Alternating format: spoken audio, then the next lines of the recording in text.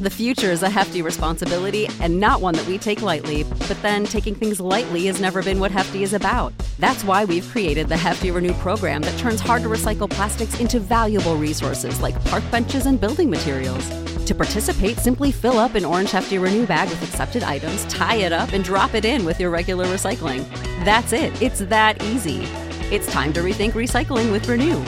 Particular valued resources may vary by geography. More info available at heftyrenew.com.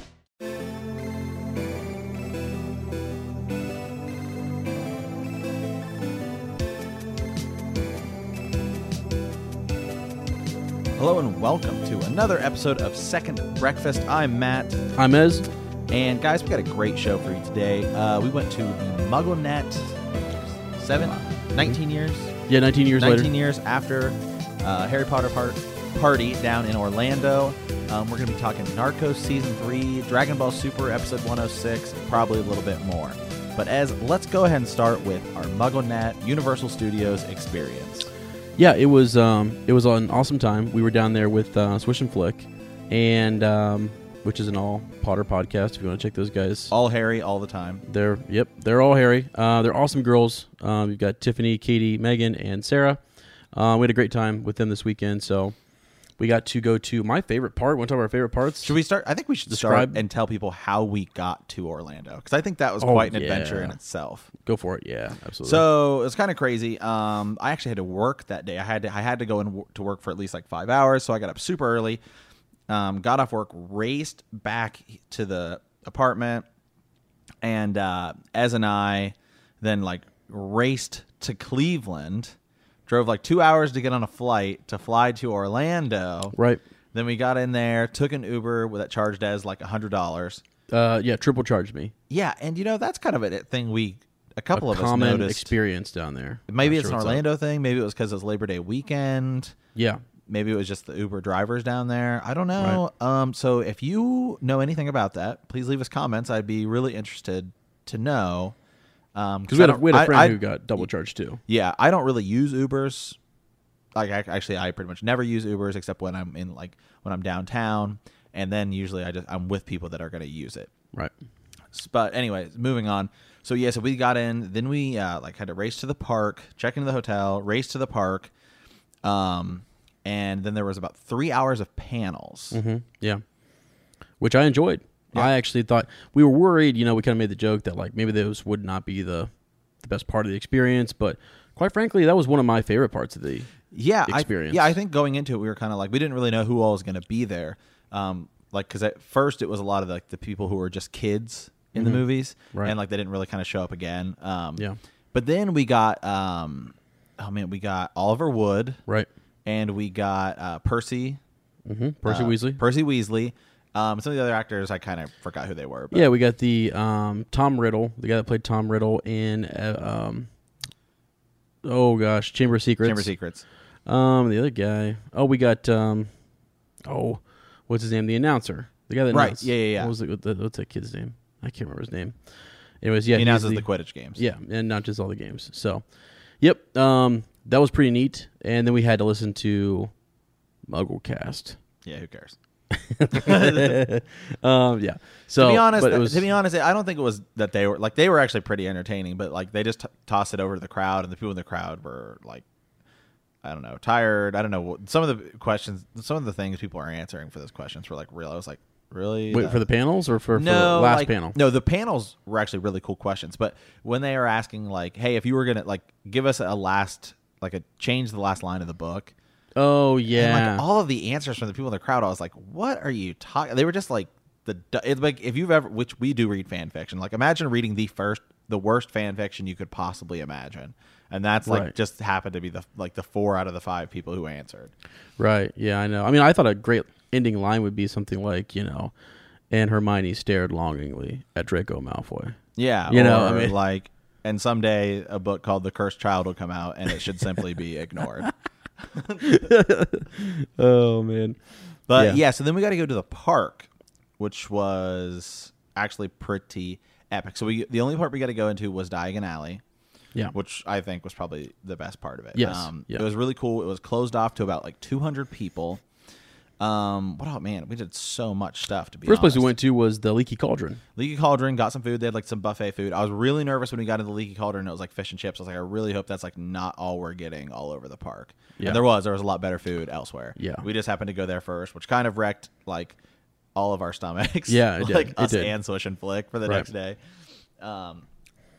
Yeah. But I got some butterbeer, which I think we all kind of Yeah. agreed. All kind of agreed it wasn't as good as we thought it would be. The Well- foam is delicious. I think if you just by itself, but like when you're pairing it with food, it's not good. I don't know. I'd rather Yeah. have water, but Yeah. I don't know. They say it's better cold, frozen. So Yeah. if you look, one thing I want to mention about before we move on past Leaky Cauldron, the attention to detail in that place was insane. Oh, yeah. The artwork, Oh, the whole the place. The pictures, whole place, yeah. I mean the whole park. But like when I was just in Leaky Cauldron, I was looking around and I looked up in the ceiling and I noticed like carvings in the wood. I noticed like all these different like figurines and stuff up there. Yeah, I was like, there was it's crazy. there was actually only one place that I felt like the attention to detail was lacking, and I guess it's kind of like this throughout the rest of the park. We'll get to it. We're gonna finish with it because it's the last thing we did. Okay. But so then we went from the Leaky Cauldron. We went. I mean, then we hit all the shops. We went to Went to Ollivander's wand shop. Ollivander's Wand Shop, which That was was cool. actually Look- by far the coolest part of the night. Yeah. As and I each bought a wand. Actually, I think Katie and Megan bought wands as well. Yeah, well, yeah. I know Tiffany, and Sarah did. Did too. Okay. Yeah. I will say it was pretty cool. We went to Grigorovich's wands Yeah. first, and Yeah. they were only selling the like character specific ones. Right. And it was really funny because I always joke that who my favorite character is, and everyone's always like, "Oh, he sucks," whatever. I don't know why people don't like him, but whatever. So I was trying out all the different wands, Yeah. and I just picked one up, and I was like, "Oh man, I really like this one. Whose wand is this?" And he's like, "That's Professor Snape's." I was like, "There There we it go." is. Yeah. Yeah, that was pretty cool. And actually, what I thought was pretty neat is we didn't the choosing ceremony. That was neat to kind of watch Ollivander, Yeah. air quotes, kind of go through that. He picked some guy though, that Matt and I were kind of like, what? Yeah, he picked some guy in our group that you could tell was clearly only there like with his girlfriend. Yeah. Because I mean, he was wearing like a Harry Potter shirt, but he asked me, he's like, "What house are you in?" And he's like, Gryffindor, I guess." Like it's like, what? Like, Yeah. come on, man. Like, Yeah, but that's okay. and then he gave him like a really powerful wand, and I was like, I don't know, man. Yeah, I don't know about that. But then we got out of there, and Stephanie, who was super awesome, helped us pick Yeah. out our wands, which was neat. Felt a strong connection to mine. So Yeah. Mine was different. Both of ours, I think, were different than the ones we did on Pottermore. yeah, for sure. They didn't even have mine. I'm Yeah. an English Oak. You know, one. we might actually, as I actually went through Pottermore a while back on our old podcast. Yeah. We might post that. Yeah, I think we should. I think we should. Yeah. Um, Our old podcast, I can't believe it's not better. We might just upload it as is. Yeah, we can do it. Yeah. Because what it is that Matt's experience going through the choosing ceremony or the sorting ceremony, and then he gets his wand, he gets his Patronus, Yeah. all that good stuff. So I think that'd be kind of cool yeah. to do. Yeah, and like so the wands we got at the store are really cool. They're really detailed. They were like $50, but I mean, for what you're getting, I'd say like if you're considering getting something at a gift shop, like it's actually I'd say it's pretty worth it as like a display item. Like the quality is very good. It's not Right. I mean, more often than not at gift shops, you're really like paying for something that's not that great. But Right. I feel like the wands actually are like really good. And I feel like they'd have to be because like that's like the one thing Harry Potter people really want. Yeah, for sure. Yep. So a couple other cool things, when we're checking out at any store anywhere, they're super in character and Yeah, like they were in character. asking us about Muggle plastic and just using your Muggle money and stuff. So it's kind of funny. Oh, we should give a shout out. What was that girl's name? Sarah? Sarah, The girl from Yeah, West Sarah. Virginia West we ran Virginia. into like Yeah, 5 times. Yeah. Sarah, for sure. She was like, it was really funny. She was just like, she sat down next to us at the Leaky Cauldron, and we were just talking, and we are just like, man, this place is crazy. She's like, oh, and she's from West Virginia, and she has like a really charming West Virginian accent. Yeah. And, she was just like, oh, I've been here like 3 times. We're like, oh, cool. Or like, you here with a group, and she saw our shirts, and we were wearing like Swish and Flick shirts, helping promote them. And she was like, no, I'm just here by myself. Yeah. She just flew to Orlando. Yeah, got shout a out to hotel. Sarah. Yeah. got at a hotel just I to know. come to this thing by herself. I mean, I wouldn't. She's an Uber it's fan. cool, but I wouldn't go by myself. Well, I'll tell you what. I mean, but I understand her level of like fandom, because if no one wants to go to Star Wars Celebration, I'm going by myself. Right. Like, so I get it. Like, would I go to Harry Potter World by myself? No, but like for her, makes complete sense. That's her fandom. That's where she's at. You know. So I thought it was super cool. She was super nice. We bumped into her like 4 or 5 times throughout the night. You know, which was neat. If we're giving shout outs, might as well give a shout out to Peyton. Yeah, Peyton, who we ran into and recognized we were wearing Switch and Flick shirts. She's like, "Hey, nice shirt," and we were like, "Oh yeah, you know, we've done some collaborations with them." Yeah. She was vlogging. We're in her vlog somewhere. I was like, "Hey, I did the music for their show." It's kind of Peyton, hit us up. We want to know where the vlog's at. Okay. I want to know where the vlog is. She has us on camera. It was pretty cool. And you know, that's great for Switch and Flick too. They got clearly they said like people recognize them, and that was cool. Stuff like that. That's super cool. It was really cool. So then I'll say, I'm just trying to think. There was literally so much. The food everywhere was great. A lot of the stores are very well done. Like, they feel odd. They feel like it's very.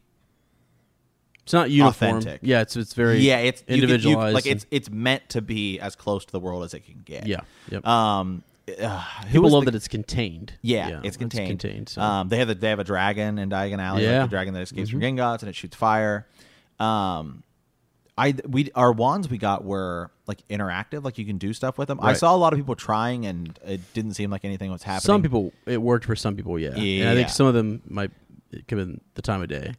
Yeah, maybe because normally the park's not open. It was late, and like the park was like kind of pretty much shut down just for us. So I doubt a lot of that stuff was really like working. Yeah, they're set up to work. We went to. Should we go ahead and talk about Nocturne Alley? Yeah, we definitely should talk about Nocturne Alley. Nocturne Alley, by far, outside of the Ollivander shop, it was my favorite part of the Diagon Alley area, because when we were walking in, I was like, they had like the screens. They were projecting. Oh yeah, they were projecting like the newspapers, right? Of and they had like Bellatrix people Lestrange in Azkaban. Yeah, that was sweet. And then we ran into that one girl. Oh my gosh, we ran into this. First of all, who I literally was like considering marrying on the spot. Right. I mean, yeah. I was like, She was a naughty witch. She was. For sure. She was talking about putting hexes on people and stuff man. like that. Yeah. Yeah, but she was just, and we kept trying to like, it was really cool because it kind of played to this theme of like when Harry's trying to leave Nocturne Alley and he really can't. So we kept trying to like walk away, like, okay, we thought the conversation's ending, and then she just kept walking back over. Right. Like, I'm not done with you two yet. I know, get back over sweet. here. I'm like, whoa. I was like, all right. Whoa. What's up? Oh. That was super fun. Yeah, it was a lot of fun. We went into like the cloak store where you could buy cloaks and stuff. Yeah, and Ezra tried on a cloak, and the guy who was working there was really cool because we were trying to get people to like just kind of talk to us about like life and stuff like that. Not really break character, but you know, we were just like, man, you know, like this has got to be like, you got a pretty cool job, and he was like, yeah, I mean, it doesn't really pay that great, but you know, yeah, yeah, that was fun.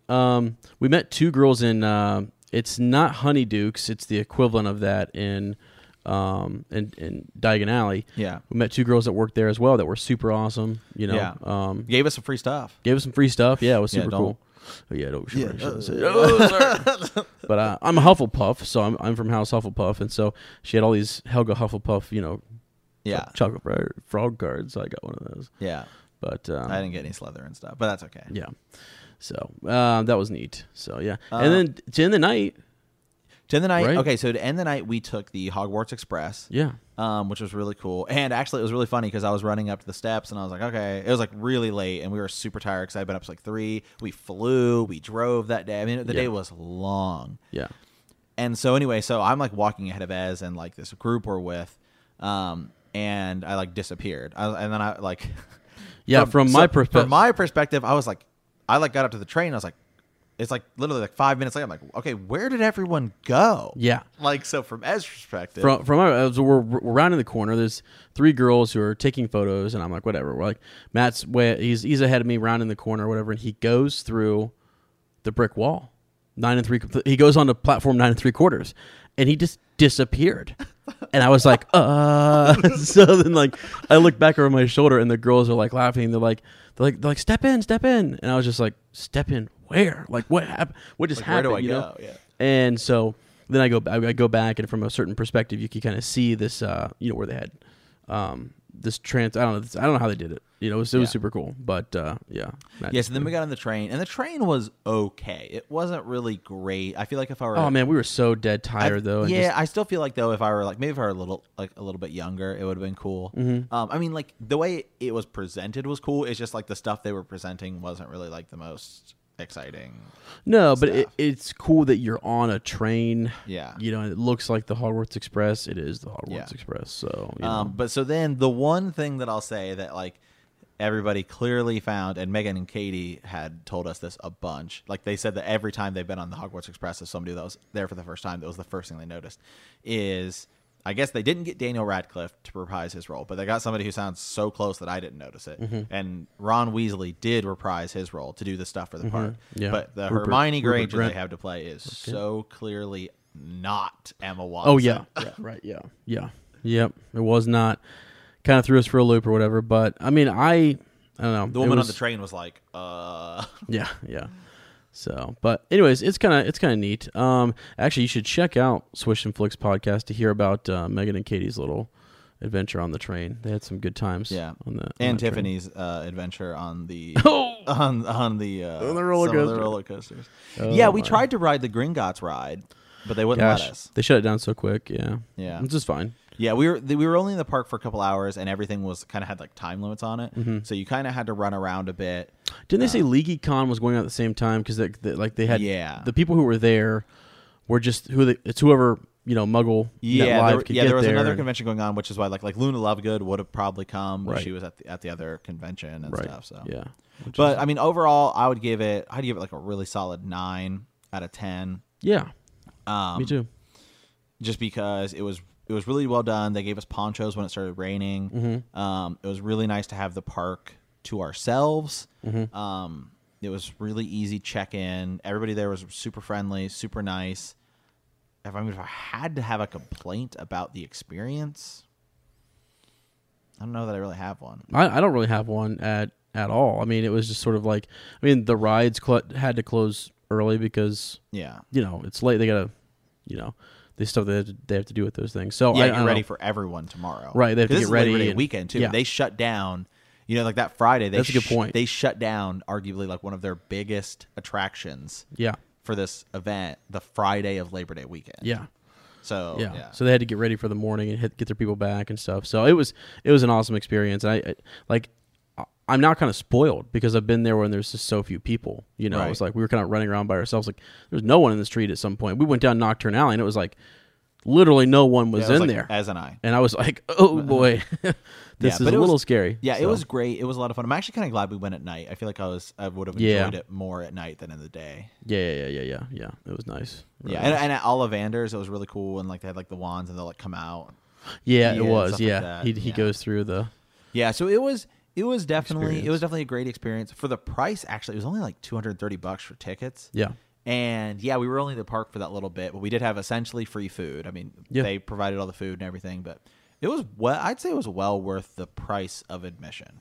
Yeah, it was also just neat to see the fans who showed up, like the Uber fans who were all decked out, all dressed up, and then just hear their questions. Megan and Katie always bring up a good point when they say they've gone to other panels and they listen to Potter fans ask questions, and I always feel like the fan questions are really well thought out and good questions. So that was nice because I got kind of nervous when they turned it over to the crowd. I was like, oh please don't don't go nuts. But it was really cool. Everybody was like really respectful and never had anybody that was like a jerk. I mean, even the people who were there in amusement parks, that sometimes you can have that. But I had a great time. 9 out of 10. I would definitely, if Universal had another kind of experience like that for something else, I'd probably consider it.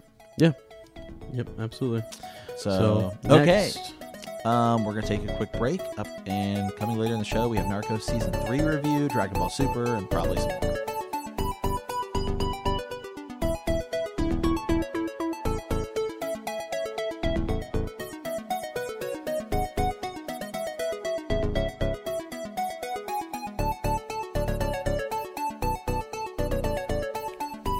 All right, guys, welcome back to Second Breakfast here. We're about to have a little discussion on Dragon Ball Super episode 106. Thanks, man. Yeah, kind of a great episode, actually. We get to see Piccolo Gohan going against the sniper of Universe 2, I believe it was. Yeah. Universe 2. With all these different universes, I'm kind of losing track, to be Well- honest. Especially because they're all like new characters that we only see for this one arc. Yeah, they weren't just going against the sniper. They were going against the sniper and the Other guy, the- reflector. Yeah, the guy who can reflect. Yeah, and I'm also not great at speaking Japanese, so I'm not even going to try and pronounce their names. Yeah. But yeah, so it kind of starts off and it's Piccolo Gohan, and they're fighting. Oh god, Doctor something. The guy from This doctor, Universe 6, who's like, "I'll show you my power," and I think that's kind of been the whole thing, is that we are never going Never to going to see. his He's like, I'll show you why I'm a doctor, and it's like, okay. Yeah, so anyway, so then he kind of gets knocked out, and then we start seeing the reflector, the guy who throws all the little eyeballs everywhere, and so he can kind of see all over the battlefield. Right. Right. So Piccolo and Gohan kind of get trapped, and so then they kind of like pick up rocks. Piccolo gets his freaking. Were you going there? Yeah, His go arm gets- ahead. Yeah, His arm gets shot off. yeah. Piccolo's arm gets shot off. I kind of forgot, like, see, because Ez is trying to get caught up on all this stuff. I'm like, I thought it was bigger than what it Yeah. really was. It's like, oh yeah, I can regenerate. Yeah, he can regenerate his arm, but it costs a lot of stamina. yeah, yeah. Costs Piccolo a lot of stamina, and we see that, and he's tired. So then they realize, okay, well, let's throw rocks, create some dust. Then they realize, oh, maybe he can see through heat. So really, what ends up happening is they kind of move around a little bit. They destroy a couple of the eyeballs. Goku and Vegeta kind of rush the reflector guy, and realize they can't really do any damage to Well, actually, him. they messed up too, right? Because they thought that was the only guy. Yeah. Everyone thought that was the sniper, Yeah. right? So yeah, Vegeta does like a Gallic gun, and Yeah. it doesn't do anything. Right. And so then what ends up happening is they kind of find the sniper. He gets lured out by Tien, or Tien Shinhan, as you know they call him over there. Who I'm glad finally got. Like, Tien is such an interesting character because he shows up towards the middle of the end of Dragon Ball, and he's like when he shows up, he's the most powerful guy. He's a Right. stud, Yeah. right? He's essentially the Goku of the Crane Hermit, and then he fights Yamcha in the tournament, fights Goku in the tournament. And then in Dragon Ball Z, Tien kind of gets pushed to the back, but he's certainly still probably the strongest of the humans. Can I tell him about the part you showed me the other day, like where he was? Yeah, fighting? I had to give Ez like, who is this guy? So for those of you who may be turning in the first time, I have seen all of Dragon Ball, all of Dragon Ball Z, all of Dragon Ball GT. I've seen most of Super. I started watching the English version, and now I'm started watching the Japanese version, so I've seen most of this arc. The only arc I really haven't seen a lot of is the Black Goku, or the Goku Black arc. I'll get to that because that's where the English one is catching up. So other than that, I've seen everything. Ez has seen a little bit here and there, and now he's watched the last like 5 or 6 episodes of Super. Right. And we just I watched. did just watch the Battle of the But Gods. we did watch the movie Battle of the Gods, which will take you through about the first 20 episodes of Dragon Ball Super. And we're actually going to start reviewing all the movies, like standalone movies. We have Battle of the Gods, which we just watched. Because I own Z on DVD, and so I'm like, I want to get all the movies. So I just bought movies 1 and 2. I got Dead Zone and World's Strongest. Yeah. And so we're going to review those, and those will kind of be I think those are going to be individual episodes on Podbean. Yeah. Yeah. So anyway, so as what did I show you? I showed you some sweet it was stuff. so we were looking at Tien, right? Did I Yeah. say it right? Okay. Versus Cell, Yeah, Tien versus Cell. So which was sick. yeah, so Tien's like the strongest human. I think that's pretty safe to say. Certainly the strongest Z fighter human. Regular human, it's probably like Hercule if you're not counting Z fighters. Maybe Videl, I guess, but she's almost, I'd call like the lowest tier Z fighter. And so anyway, so Tien, throughout several moments of Dragon Ball Z, he always shows up and he just like is really powerful. When he's fighting Nappa, when he shows up to fight Cell and he's doing the the tri-beam cannon, Yeah. like blasting him down and down and down, just trying to hold him off as much as he possibly can. Like my favorite part too is like from across this ocean lake where like the commentary that's going on is just like, no, Tien, like he's just using too much of his power. Because at first I'm just like, oh, that's sick. He can just keep going. But the peanut gallery reminds me that, oh yeah, he can only go for so much longer, and then he's done. And we see the peanut gallery again, and this explaining. That's right. Yeah. Yeah. So Piccolo and Tien both have this ability. They're slightly different between the two, where they call it multiform, where they create projections of themselves. So Tien, as we know, has a lot of crazy abilities. Certainly, probably I'd say the most unique abilities of any character in Dragon Ball. And so Tien creates his multiform, which he can create 4 versions of himself, but that splits his power into 25%. Right. Because Barris and those other guys who I think it was Barris. I'm sorry. Yeah. Or Krillin. Bills, as they call them in Japan. Bills? Yeah. Oh, that sounds great. I like Beerus. Is it Krillin? Krillin Yeah. he's out, right? He's sitting there. Yeah, Krillin's the first out. Yeah. And so when he's explaining it, right? I don't know if it was to. I'm not too sure who he was explaining it to. Yeah, but, Supreme Kai, just the guys over there, right. Supreme Kai and kind of Beerus. says like has to tell him that the first they're like, wow, it's so cool. He's split himself into 4 different people or whatever, and he's like, yeah, but reduces his power by. But as Tien says, my 9 eyes. So Tien, as we know, had 3 eyes. Right, yeah. So now Tien has 9 eyes to see the battlefield. So he can kind of help. He can kind of locate the sniper. But it pretty much in doing so, Tien's pushing himself to the limit. He's saying, I'm gonna look. If I'm taking somebody out, I'm taking this guy out because this guy's pretty hardcore. Right. And his friends were in jeopardy, so he had to. Yeah, so essentially we see Tien sacrifice himself. He grabs, I don't remember the bird guy's sniper's name. I don't know his name. But he grabs him, and essentially they both go down. They both go down together get eliminated. Right. Was that the end of the episode, though? Yeah. Wow, it's quick. Man, it's crazy because I did just watch the movie, and so, like, you were telling me at some point during that, you're like, all right, yeah, I was like, after like 5 minutes, like, that took you through episodes 1 through 5. It was like, as things happen, they're so short, And I kind of they're so short. And when we start watching the other movies, so the standalone Dragon Ball Z movies, with the exception of Dead Zone, which at some point I want to do might have to be its own episode where we just talk about canon and how canon works in Dragon Ball and because it's kind of a hot mess canon. and everyone argues. It's not like Star Wars where it's just like, okay, you have the movies and then Disney kind of said this isn't anymore. Dragon Ball is kind of like, well, kind of, maybe, depends on what you think, because you have original Dragon Ball Z, and then you have Dragon Ball Z, which has been dubbed. So some people were like, well, only the Japanese dub, because there's differences between the two. Right. And then they did Dragon Ball Kai, where they went back in and remade it for like a younger audience, and like they changed a lot of the dub, even though it's the same actors. They changed a lot of the words. And so that like changes a lot of things. And then you have GT, which you could honestly do like its own episode on is GT canon or not, or should it be canon anymore, or is it possible, or whatever. Right. So, that's the alternate timeline, right? shouldn't Shouldn't have asked. My bad. Yeah, we'll save GT for its own episode. Yeah, okay. So, overall, great episode. I thought it was cool. Didn't have enough Master Roshi in it for me. Didn't have much, but it looks like the next episode is. That's why I'm excited, yeah. Yeah, so we saw the preview, although I don't believe there's I think they're off this week. I think this week they're off for an episode. So we won't get Dragon Ball Super until the following weekend, but next episode we see Cold, who is kind of like Universe 6's Frieza. Okay. And it's kind of funny. Cold is trying to win this tournament so that his god, or like Champa and like his god and everything, kind of promised him that, and they're like, if he were to help win the tournament, he would be able to get his business back. And that's because he's kind of like this like piratey businessman. It's kind of the opposite of Frieza, where Frieza's like kind of a space pirate, but he's like trying to rule the galaxy, rule the universe, or whatever. Right. Through like force, and is kind of like this dictator ruler, whereas Cold is like a businessman.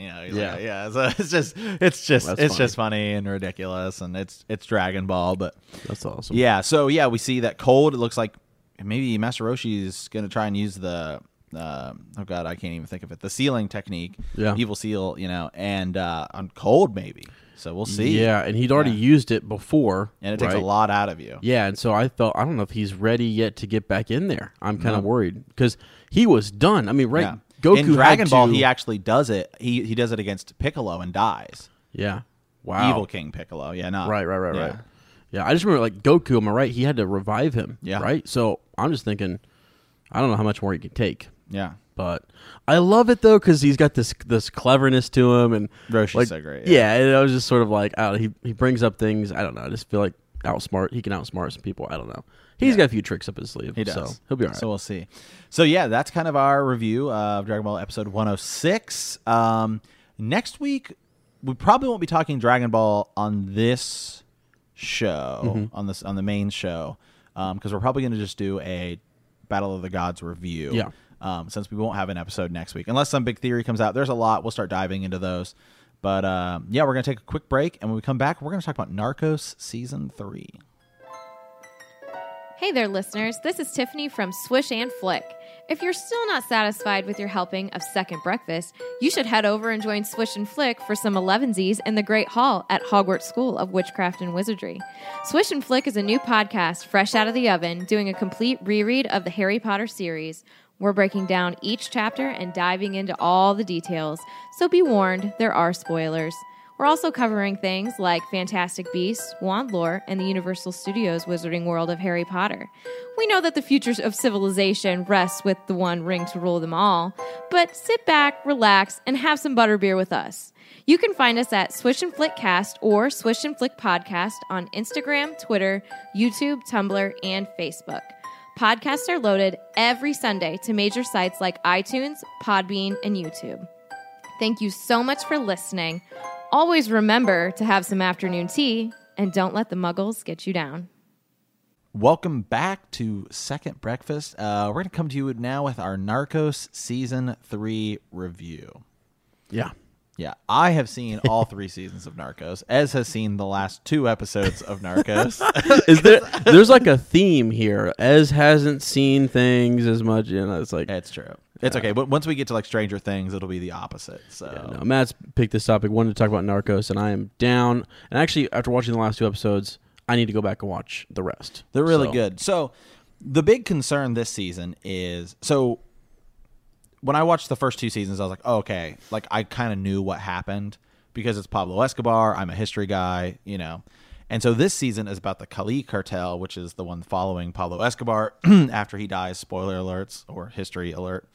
And so a lot of the concerns were, well, is it even going to be really worth watching? But for me, I almost liked it more because I didn't know what was going to happen. And so it was like real suspenseful, real crazy, and like I had no idea what was going to happen. But I think we should probably start with somebody who I think we both kind of thought was not real, not a real guy. Character Jorge. Could talk. I don't know. I don't speak Spanish, so I can't pronounce the actor's name. Right? No, I can't either. Sorry. Okay, so Jorge, I think, was probably who I found to be the most interesting character this season. He is essentially the security man for the Cali cartel. At the beginning of the season, he asks one of the brothers, I think Miguel, if he can like leave. He's like, I want to. He's like, I'm. Wait, one of the brothers or the son? One of the brothers. Oh, okay. So there's 4 brothers in the Cali cartel. Yeah. We saw them. The one guy gets arrested. Right. I think he's the oldest brother, isn't he? Yeah, the oldest brother. What's his name? I don't know. But that's interesting because I know that Gilberto. Gilberto. Okay. Yeah, Rodriguez. Yeah, and so essentially he gets arrested. We'll get to that. But anyway, so at the beginning, Miguel is Rodriguez. He's like the second oldest brother, or like the second kind of in charge brother. He's the one who has the son that wants to kill Jorge. Yeah, I thought his name was Miguel. Miguel is Miguel's son, David or David, is the one who wants to kill Jorge. Oh, okay. Yeah. We'll get to that. Yeah. The older guy who was already in prison, that is Gilberto. Yeah, who also has a son who's pretty sick. Who also has a son who's a lawyer. Yeah, we'll get to it. So anyway, Jorge in like episode 1, he's speaking to Miguel, and he's like, hey, I kind of want to get out. Like, I'm thinking tonight's probably my last night. I appreciate what you've done for me. I kind of want to go start my own business. And moral of the story of this season is do not ever get involved with gangs or don't do it, guys. Cartels. It's not worth it for our primarily Eastern listeners, Yeah. the Yakuza, just stay out of it. Stay out of it, man. Rebels, all the Right. It may seem cool in Star Wars, but it's really not. don't avoid it. Just get out of that lifestyle. But anyway, so Jorge is like, hey, I kind of want to get out. And he's like, well, I need 6 months. Because what they're planning on doing is the Klee Cartel is trying to turn themselves in. They're trying to say, hey, in 6 months, we will all surrender. We'll all go to prison. But when we come out, because we're surrendering on our terms. And these guys, you have to keep in mind, after doing some research, like you couldn't find them. So it was like trying to track down, like, and you're talking about it was like $1 billion industry in the 90s of untraceable, cocaine money. Right. Yeah. They had, markets controlled in New York, Miami, Colombia, all over the world, really. And so anyway, Jorge, he tells Jorge, he's like, I need 6 months. And so he kind of gets put into this position. So it's kind of him. This season's kind of him trying to get out of the cartel. Right. He's got a family. He just wants to get out. And so we kind of see just how far down the rabbit hole do you have to go to get out of this season. And we also have Pablo Pascal returning once again, and he's kind of in charge after Boyd Holbrook, who is Steve Murphy. You may know him as the guy in Logan who's trying to track Wolverine down, because I think that's literally the only other thing he's ever been in. Yeah. So he was like the agent that helped track down Pablo Escobar. And so now him and Pedro Pascal. So this season is more about Pedro Pascal. He's kind of the guy running the show in the DEA in Colombia. He's trying to take down the Klee cartel. His story this season is kind of more of like a bureaucracy story, because he was just kind of like a cop, essentially. He's a DEA agent, but he was kind of more of like, he had a lot more freedom. He was he knew the guys to rough up, knew where to go. Now he's like, I have to deal with all this bureaucracy in order to go track these guys down. Right. At one point, isn't he's suspecting several different people, inside the Colombian government, right? In the Colombian government, yeah. And a lot of these guys were. I mean, that's real. I mean, that's the thing people forget about, is this stuff's real. So, I mean, a lot of times, you watch, like, if you go with other movies, where they're not even based on historical fact, this is actually pretty based on it. And a lot of people kind of think it's pretty realistic, actually. It's pretty accurate. Yeah. As far as adaptations of real life events go. I didn't really realize that Jorge is a real guy. Yeah.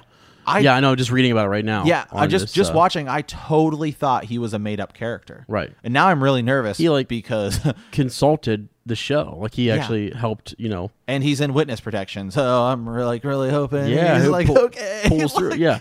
They don't even have any recent photos of him because of that. Like, he's like been in witness protection. And he said that most of it's pretty accurate. He said, like, a lot of the stuff went down the way it did. I mean, like, one of the differences I read is there's a scene, I think it's in the first or second episode, where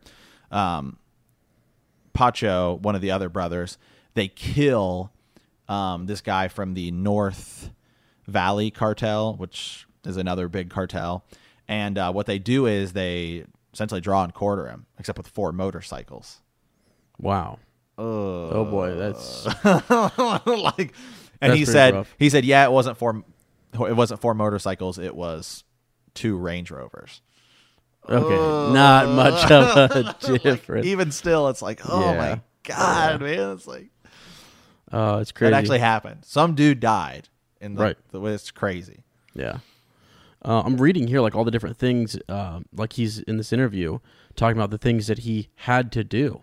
Even at the point of, like, where he wanted to get out, he was just sort of like, you had to play the game. I'm reading, he says often in here that, had to just sort of, I don't know, fool people into thinking that he was still, he had to kill people. I mean, one of these things, like, he said, I couldn't refuse. Like, there were things that he had to do. I know, it's crazy. I'm like, and what? I think that's kind of like more than the other 2 seasons are a lot more about Pablo Escobar. This season is, I think that was just kind of the focus. It was much more about like what, like, because they in the last 2 seasons they didn't really ever centralize. It was pretty much the DEA guys and then Pablo Escobar. Mm-hmm.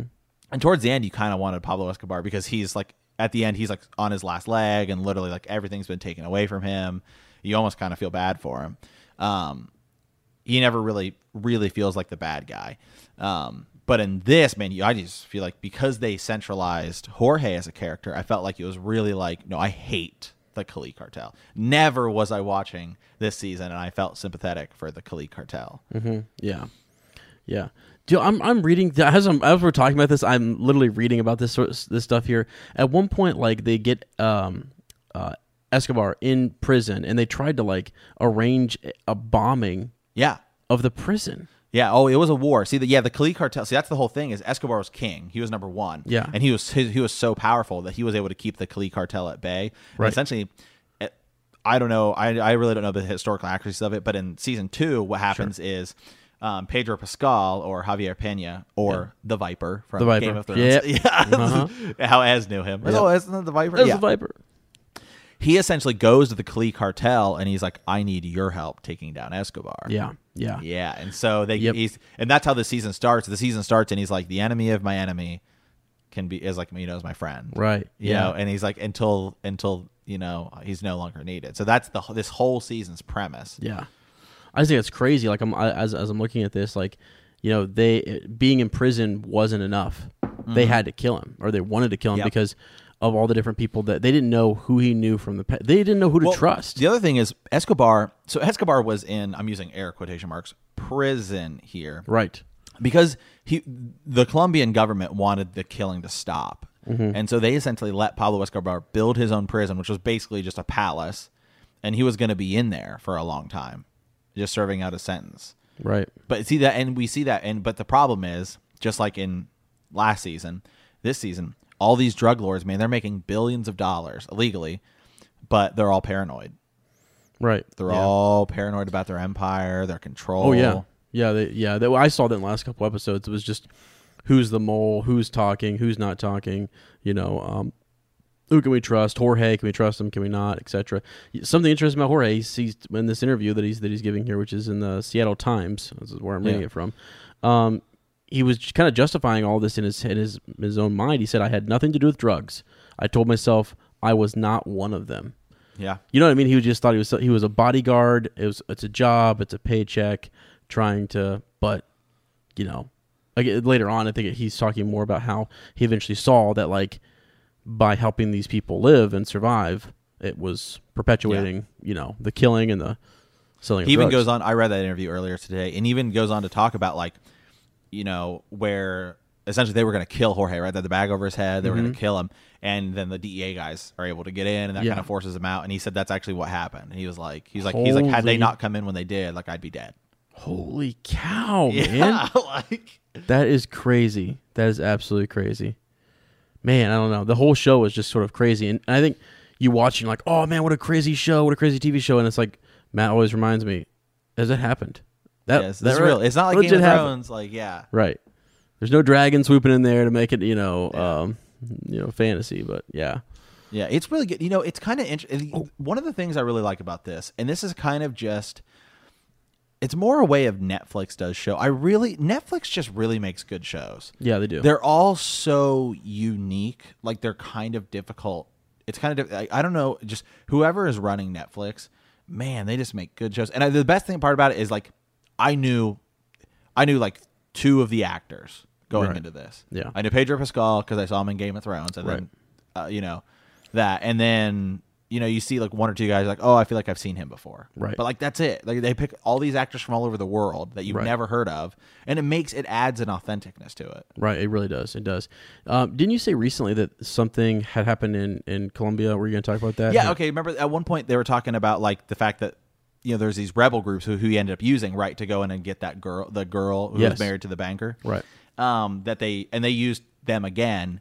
They're like Colombian nationalists who like are essentially like a militia that like hates communists, and so they like they're going around killing all these communists and stuff.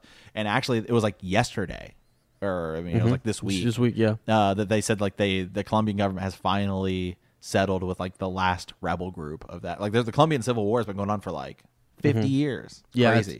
That's nuts. That's crazy. Like, he's confirming in here, all the different things. Like, he was like he had to assassinate or orchestrate the assassination of some of the accountants. Yep. Like, that happened in the show, and he's right here talking about how basic, and also that the CIA wouldn't take him serious. Did you read all that? and it was really a struggle into who he could actually, which door could he knock on, who could he actually get to help him, you know. And there was really like, you know, he had to go through several people. He's contacting a Miami lawyer and all this stuff. It's just like crazy. Wow. I mean, like, and the thing you got to think about is like also like you're talking about somebody who would be like fearing for their life because and their family, and like whoever the actor was that played Jorge, I think did like an amazing job. Because I mean, it's like that's the thing is like I have no idea who these people are because they're all like Hispanic, you know, Spanish actors. Yeah, and I think it's like, great. None of these people. Hopefully, I'm hoping, you know, for some of these actors, if we haven't seen them, you know, I mean, they're probably really big. It's, how do you say it? Matthias? Maybe I can't see it. I don't know. Matthias Varela is his name, I believe. Oh yeah, sure. Yeah. Yeah. Sorry, guys, I don't speak Spanish. Yeah. Although he's from Sweden. What? Jesus, criminy. Oh, it's hilarious. Well, wherever these guys are from, you know, they're just. I don't know. I haven't seen them in big roles. Maybe I guess he was in the Assassin's Creed movie, but other than that, like both his parents are from Spain. He did not learn proper Swedish until he learned school. So he's actually Spanish. Just happened to be born like actual Spanish from Spain. Yeah. Happened to be born in Sweden. Yeah, crazy. That's pretty Europe. Cool. That's so different than here in the United States. Yeah, where it's like it's pretty much like I mean, you know. In the United States, it's kind of like, are you white or black? Okay, like, you know, it's like one or the other. And then, yeah, that's good. That's cool though. That's neat. I'm glad these guys got the screen time that they did, and I hope to. He did a really good job. I hope to see him in a motion picture. You know what I mean? Like, more in the future. Yeah. So because he won't be back on Narcos, that's for sure. Yeah. so yeah, I mean, as you only saw 2 episodes, but what were your thoughts? My only recommendation is that you go watch it because I'm going to go back and rewatch it because. It was interesting. I was pulling for him the whole time. I was like, oh, please. I remember at the end, remember that? I was like, oh, crap, here it comes. They're going to kill him. They're going to kill him. Gosh dang it. You know, because I was already on like one episode in. It was the one where he was protecting the other guy. They suspected a mole. Right, where he's protecting. Hid. I thought that was David. No, David is that's the son who wanted to kill him. Remember the son who was looking at the security footage and saw him? Right, yeah. See, the whole reason he hates him is because there was a time he was having a meeting. It's like in episode like 4 or 5. He was having a meeting with these guys who wanted to help him start a security company. And he saw him and he waved to him and he kind of looked away. Yeah. And so then David was like, oh, are you fucking serious? And like, wow. Yeah, that's kind of where it started. Kinda, yeah. Oh, so that's crazy. Yeah, so the one guy that he's protecting, you know what I mean? Yeah. So I can't remember who that is, but Miguel. I was all right there. I'm pulling for him right away because I'm like, oh, he's a good guy, you know. And but then later on, like later in that episode, he has to kill him, or no, he he plants the beeper. Enrique, the guy who's kind of like one of his employees, and he kind of turns it around on him, and then they end up killing him. And he had to do it to protect his family. Yeah, to protect his family. But he was trying to protect that guy to begin with. Right. But that guy made a mistake. He didn't listen to his directions. Yep. Yeah, he said do not call anybody because he had he has like all the wires and like essentially Colombia tapped. Yeah. So I don't know. Yeah, I think you should go watch it. My only, I can't give it like a star rating or anything like that because I didn't watch the whole thing. But the 2 episodes I watched were great. Yeah, I would give it. I'd probably give it an 8.5. It was really good, but it's kind of like I don't really know if I should give it an 8 or give it a 9 because part of me is like, well, the first 2 seasons were really good, but the first 2 like they could have been done. The show could have ended after the first 2 seasons because it's Pablo Escobar. That was the whole selling point. Right. Like Pablo Escobar is a lot more well known than the Cali Cartel. I mean, I didn't know who they were. Right. But even without the Pablo Escobar, main character, I feel like the season was really good. Mm-hmm. So I know I'm kind of torn on whether, I give it a 9, which is what I feel like it deserves. Yeah. But so it's kind of hard. So I'm just gonna go ahead and give it a 9. It was really good. Give it a 9. I mean, Collider gives it a 2 out of 5. Collider's a joke, but yeah. Collider should challenge us to Star Wars trivia and see what happens. Oh my gosh. No, seriously. Yeah, bring it. Anytime they want to do bring it. A Schmodown Star Wars trivia style, Ez has got it. Bring it. Matt's in there with me. We got it. You want to talk anime? You want to talk whatever? Bring it. I ain't afraid of no Collider. Yeah. I know. Oh man. All right. Anything else? Any other thoughts on that? Nope. What do we do? We have one more thing coming up. Yeah, we're going to talk a Game of Thrones theory. Big one. Huge. Life-changing. Game of Thrones changing when we come back.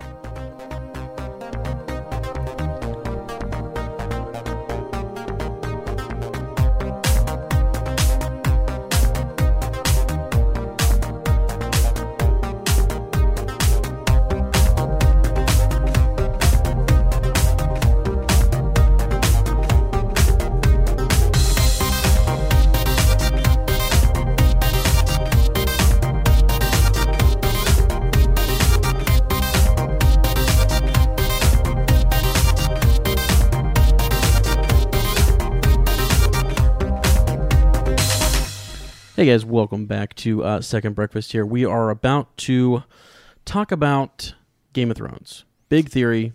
Huge theory. Huge. It's game-changing. And I'm just going to break it. It's pretty short, but I'm going to go ahead and explain it real quick.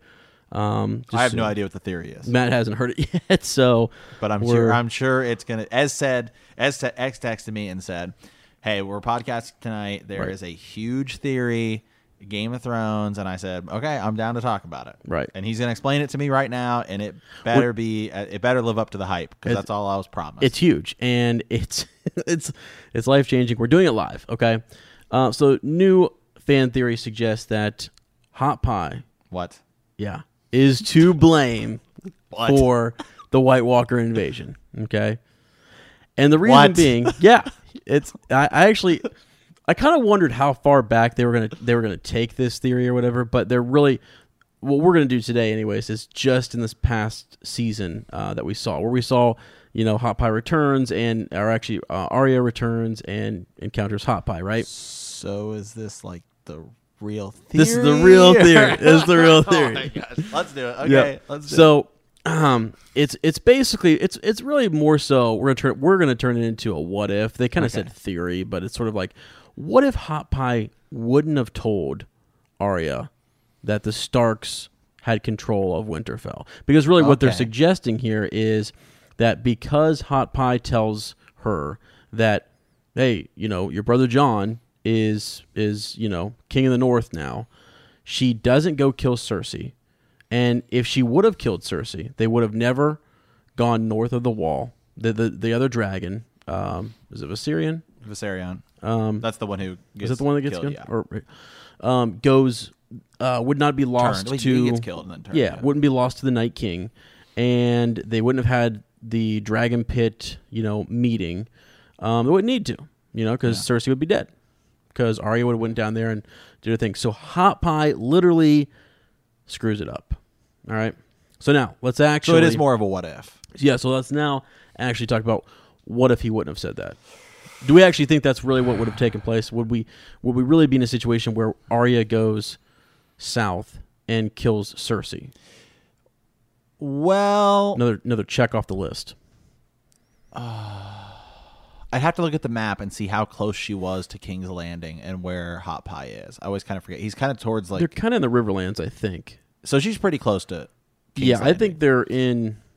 Yeah, because the Lannister army's there. Yeah, because the thing is that there's just no way she would have gotten into King's Landing without hearing about the King in the North, Jon Snow.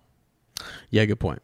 Like, I don't think it's just that Hot Pie told her. Like, I'm surprised she didn't hear it from the Lannister guys that she was sitting with. Right. Yeah. I mean, they just did Hot Pie, I think, because I think they wanted to show Arya, because that scene is very specific where Arya's like, she's kind of eating and she just seems almost like robotic. Right, yeah, exactly. I will say this, that I think, however they do it in the books, etc., it may be that she's trying to be real, stay off the road. Sorry, like Lord of the Rings. It's like she's trying to avoid. Oh my God, it's second breakfast, man. So if she avoids people, she doesn't learn that Jon is king in the North, and maybe there's a point of no return. So if she's close enough to King's Landing, well, I might as well go there and do it. Because I was to say, there's just no way she's walking around King's Landing and not hearing the gossip about the King of the North. Yeah. So now the other question is, do you think she could actually infiltrate King's Landing and kill Cersei? Well, Because it was easy with Walder Frey. That makes sense. The Freys are, Depends. you know. I think the real question is, so now there are people theorizing, this is kind of another theory, that Arya and Sansa knew about Littlefinger, and they had been plotting the entire time once Arya came back to make it seem like they were fighting so that way they could get the information they needed from Littlefinger in order to kill him. Like Sansa wanted to kill Littlefinger the entire... Like once Sansa saw Arya fight Brienne, she knew there was something odd about her. Yeah. So that they were staging these fights so that way they could like get Littlefinger into a position to where they'd have like the information to kill him. Yeah, I actually think that could be true, and it's really Right. it's less about they both had information already, but what it is where is Littlefinger's allegiance? Right. But and that's what they were trying to figure out. And so my thing is, if that's true, that would explain why it seemed like Arya was not nearly as good of as an assassin. True. Yeah. As we saw in those last episodes. Because if that's what we were to believe, and you and I have already talked about Yes. this, where God, we really kind of hated those episodes because Yeah. it just made it seem like we'd been watching Arya train all this time, and now it's like she's not even that good. Yeah. Like Littlefinger knows she's spying Well, on him. and that's so the- if that's the case, then I don't see any way that she's getting into the Red Keep, which I mean is possible. Jack and Jahar did, Sure. but then it's like you're gonna have to get past the like zombie superhuman, mountain. I don't think Arya's taking out the mountain. Yeah, I mean, no. if she got kicked in the chest by Brienne, there's no way she's taking on the mountain. Good call. That's a good call. Although she would have to although do it, but it was- Brienne yeah. did whip the Hound, so there's a case to be made that Brienne is Could beat the mountain. I beat don't know the about that. mountain. I don't know. I don't know Yeah, about that. She also beat. Who else did she beat? should be quite a few folks. No, didn't she beat somebody else when she was training? When she was showing for Renly? When she was fighting for Renly? Did she beat the Lord of Flowers? Didn't she? Yeah, she did. Yeah. Yeah. Now I don't know if there was she won whatever tournament, little tiny show or tournament that they Yeah, but I had mean, there, he was no slouch. He's no slouch. No, I know. So she's Yeah. beaten the Hound. I mean, she's beaten the Hound and She also beat Jaime Lannister with Loras his hands. Tyrell. I mean, she actually uncuffed or unchained Jaime Lannister, and then they fought for a little while until. yeah, but that was a one-handed. I know. Lannister, I know. wasn't it? Yeah. No. It was a two-handed. Well, she was transporting him to King's Landing. Oh, This that's is right. Before they got caught. That's but right, That yeah, doesn't really. I don't really count that either because Jaime was trying to draw attention to himself. But anyways, I don't know. You're right. I think she gets close enough to Cersei. If Arya can get there, I mean, if she goes in Then- at night and nobody's around or something, and maybe the mountains. I don't think he sleeps, but maybe he's like standing outside her door or something. yeah. If Okay, she didn't that's- have to confront him, then Yeah. if she can No. sneak out the balcony or something, then sure, that would be the way to do it. I would think, but. Yeah, I don't know, and I don't even know what really her role is going to be going forward. Which is I don't either. So okay, so the question going back to Hot Pie, Hot Pie, is yeah. how would Hot Pie? So now I think we've kind of looked into the point of could she have? It's probable. I'd give her a 60% chance of actually pulling it off. It really kind of just depends on if the mountain was there, Right.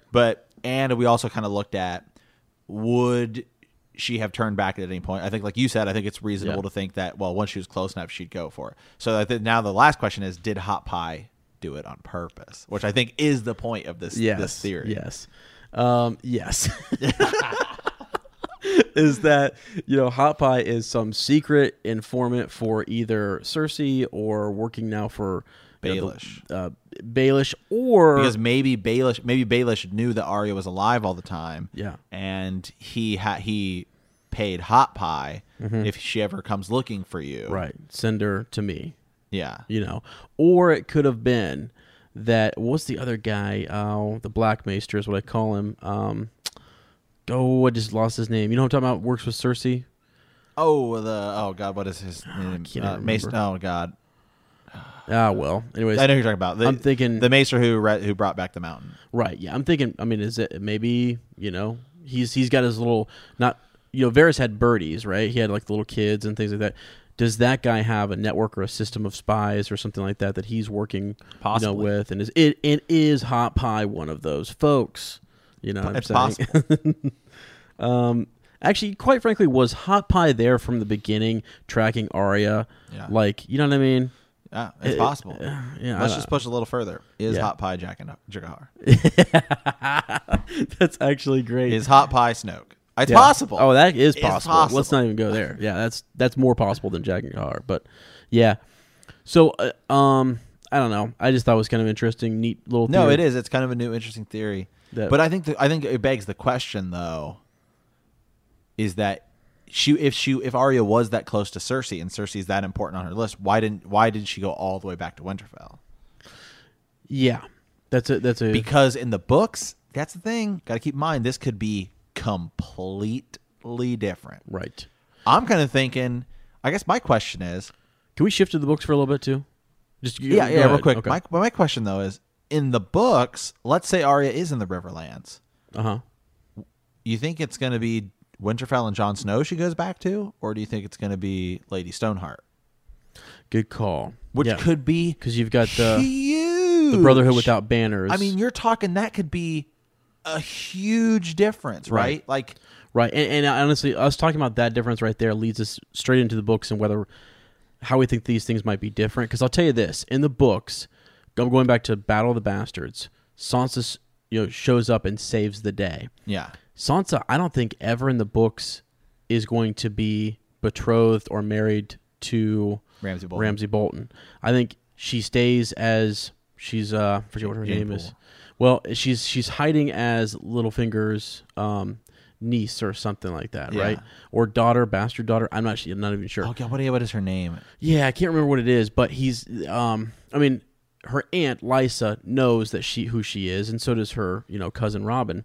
But I think in the book she stays there, and then I think she hears of the Battle of the Bastards and then rallies, Robin to go north and to help out. I think it's much more simpler. It's just that's what it is. It's gonna be totally different. I'm really the more there's only 6 episodes left. There's just no way that the show can even come close to touching what Gurr's doing. Not in terms of quality, but just in terms of content. Right, exactly. Yeah, exactly. So, I don't know. I think a lot of things are going to be different. Like you said, Lady Stoneheart, I think, is huge. I'm really surprised they never brought her into the show. Now, she is still kind of right now in the books, we really haven't seen a whole lot. Like, all we've seen is that she's working with the Brotherhood without banners, and Brienne comes across her, and they almost hang Brienne. Yeah. But But then she's sent to negotiate with Jaime, Yeah. it appears. So, really, her role hasn't been huge, but I don't know.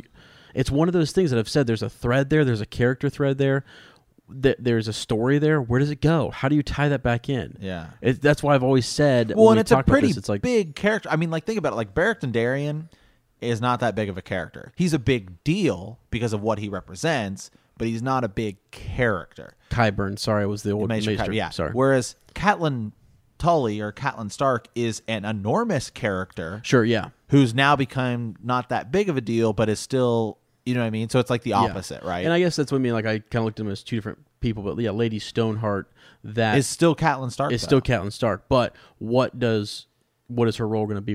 It's just, you know what I mean? It's still lingering out there as like she could be dead. But yeah, you're right. I don't know. I don't know. It's something. Now, do you think so? In the books, we've talked about how Arya comes back. This whole situation with Jon, that seems pretty big for them to, we've already seen that he's betrayed in the books. We get that he's betrayed up at in the Night's Watch, right? So we actually get Watch, yeah. right. So he's dead, right? Right. I'm sure that he's brought back. Okay, Oh, yeah. right? Yeah. But what happens after that? Is he the king of the North? Or, I mean, are they going to actually kill his younger brother like they did there? Is his younger brother going to ascend to... Well, see, I mean, man, throne? And then he's an Rickon's emissary? a whole... Because Rickon's off doing his own... He's like, it's so... Right. He's... Yeah, I forget which house he's with right now, but, it's... I just kind of wonder. I wonder how he's going to break it up. This would honestly be a good series that we probably should do, or we should start talking about the books versus the show leading into the last season and even going forward. Because even the other thing is, let's say Gurr does write two books. Yeah. This is kind of interesting. Actually, we talk about Dragon Ball a lot. It is kind of like, well, in the manga they do this, and in the things they do this, and they're kind of going at different paces. Right.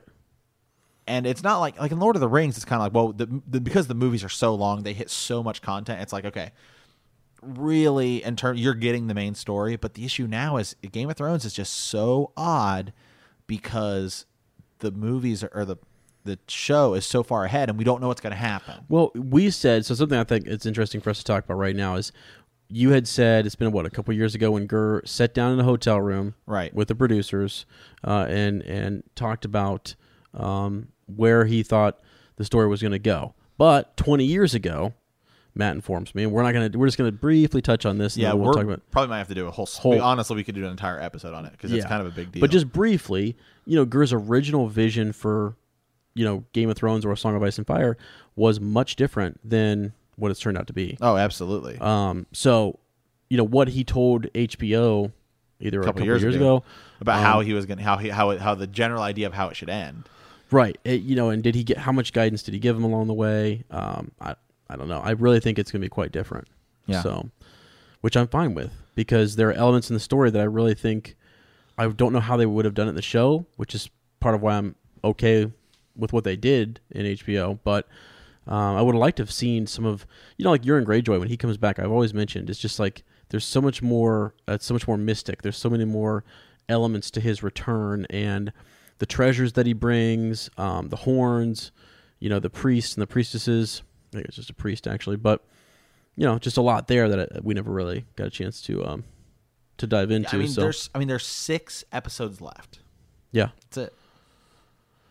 Oh man, we're gonna have to do an episode later on where we just predict what happens in the 6 episodes. And we should do another one where we track down all the characters. So here's where they are, who's who they are. Yeah, who lives, who dies. Well, not just that, but who's like. Let's just kind of get our bearings straight for where everyone is. Yeah. Yeah, good point. Yeah, there's still so much. That's why we love Game of Thrones. I love talking about it. Well, even once it's done, even once the show's done, still the books could be so different. Mm-hmm. And then not only that, the backstories. The backstories are going to do all the prequels, and just going back and learning all the gods. There's so much, and there's so many theories, and there's just so much. And Gurr's never going to stop writing. I think he'll even do kind of like J.K. Rowling, kind of puts out like supplemental stuff. Like, okay, well, here I'll tie up some plot holes doing this. Here's what I think was probably about this, where people have theories, and she'll kind of like. I think Gurr will do the same thing. Like yes or no. It's either that's yes, that's what happened, or that's not what happened, etc. Kind of clear things up. One last thing here, really. They could go back. I know they're going to go back and do some prequel shows and stuff. They could go back to Aegon's conquest. Yeah. There's with his sisters. There's so much. It's a whole other story that we just get hinted at by the Maesters and the books and stuff from Old Town. There's so much there. And if you listen to, I've mentioned it in the last time, Westeros, it's like a history of Westeros, Ice and Fire, I think is what it's called. Yeah. It's so good about talking. It's almost textbook form as to what happened. But again, even there, that even when you listen to it, I'm listening to it or read it, they are saying, well, certain scholars disagree on whether this happened or that happened. You're like, oh my God, that is perfect for a show. What happened? Let us know what happened. Right. Let's go in there and dive in and see what actually happened. So I don't know. I love this. I love this. I love it too. Yeah. Okay. I think that's our show, isn't it? I think that's it. That's our show for this week. Next week, like I said, I don't think there's going to be a Dragon Ball Super episode. I have to double check. I'm pretty sure there's not. So we probably won't be talking about Dragon Ball Super very much. We're going to do a special for it. We're going to review Battle of the Gods. We'll definitely probably be talking about a huge Game of Thrones theory, something we just kind of came across. Yeah, we're going to be talking about that. We're also going, this is going to be up on Saturday, so we're also going to, on Sunday, we will have a lit review up. We're going to talk about Inferno Squad. Yeah, Star Wars Battlefront 2, Inferno Squad, the book. Yeah, also, there's a lot of Star Wars is starting to ramp up, and you better believe here on Second Breakfast we're going to be talking about it. Yep. Stay tuned and stay hungry.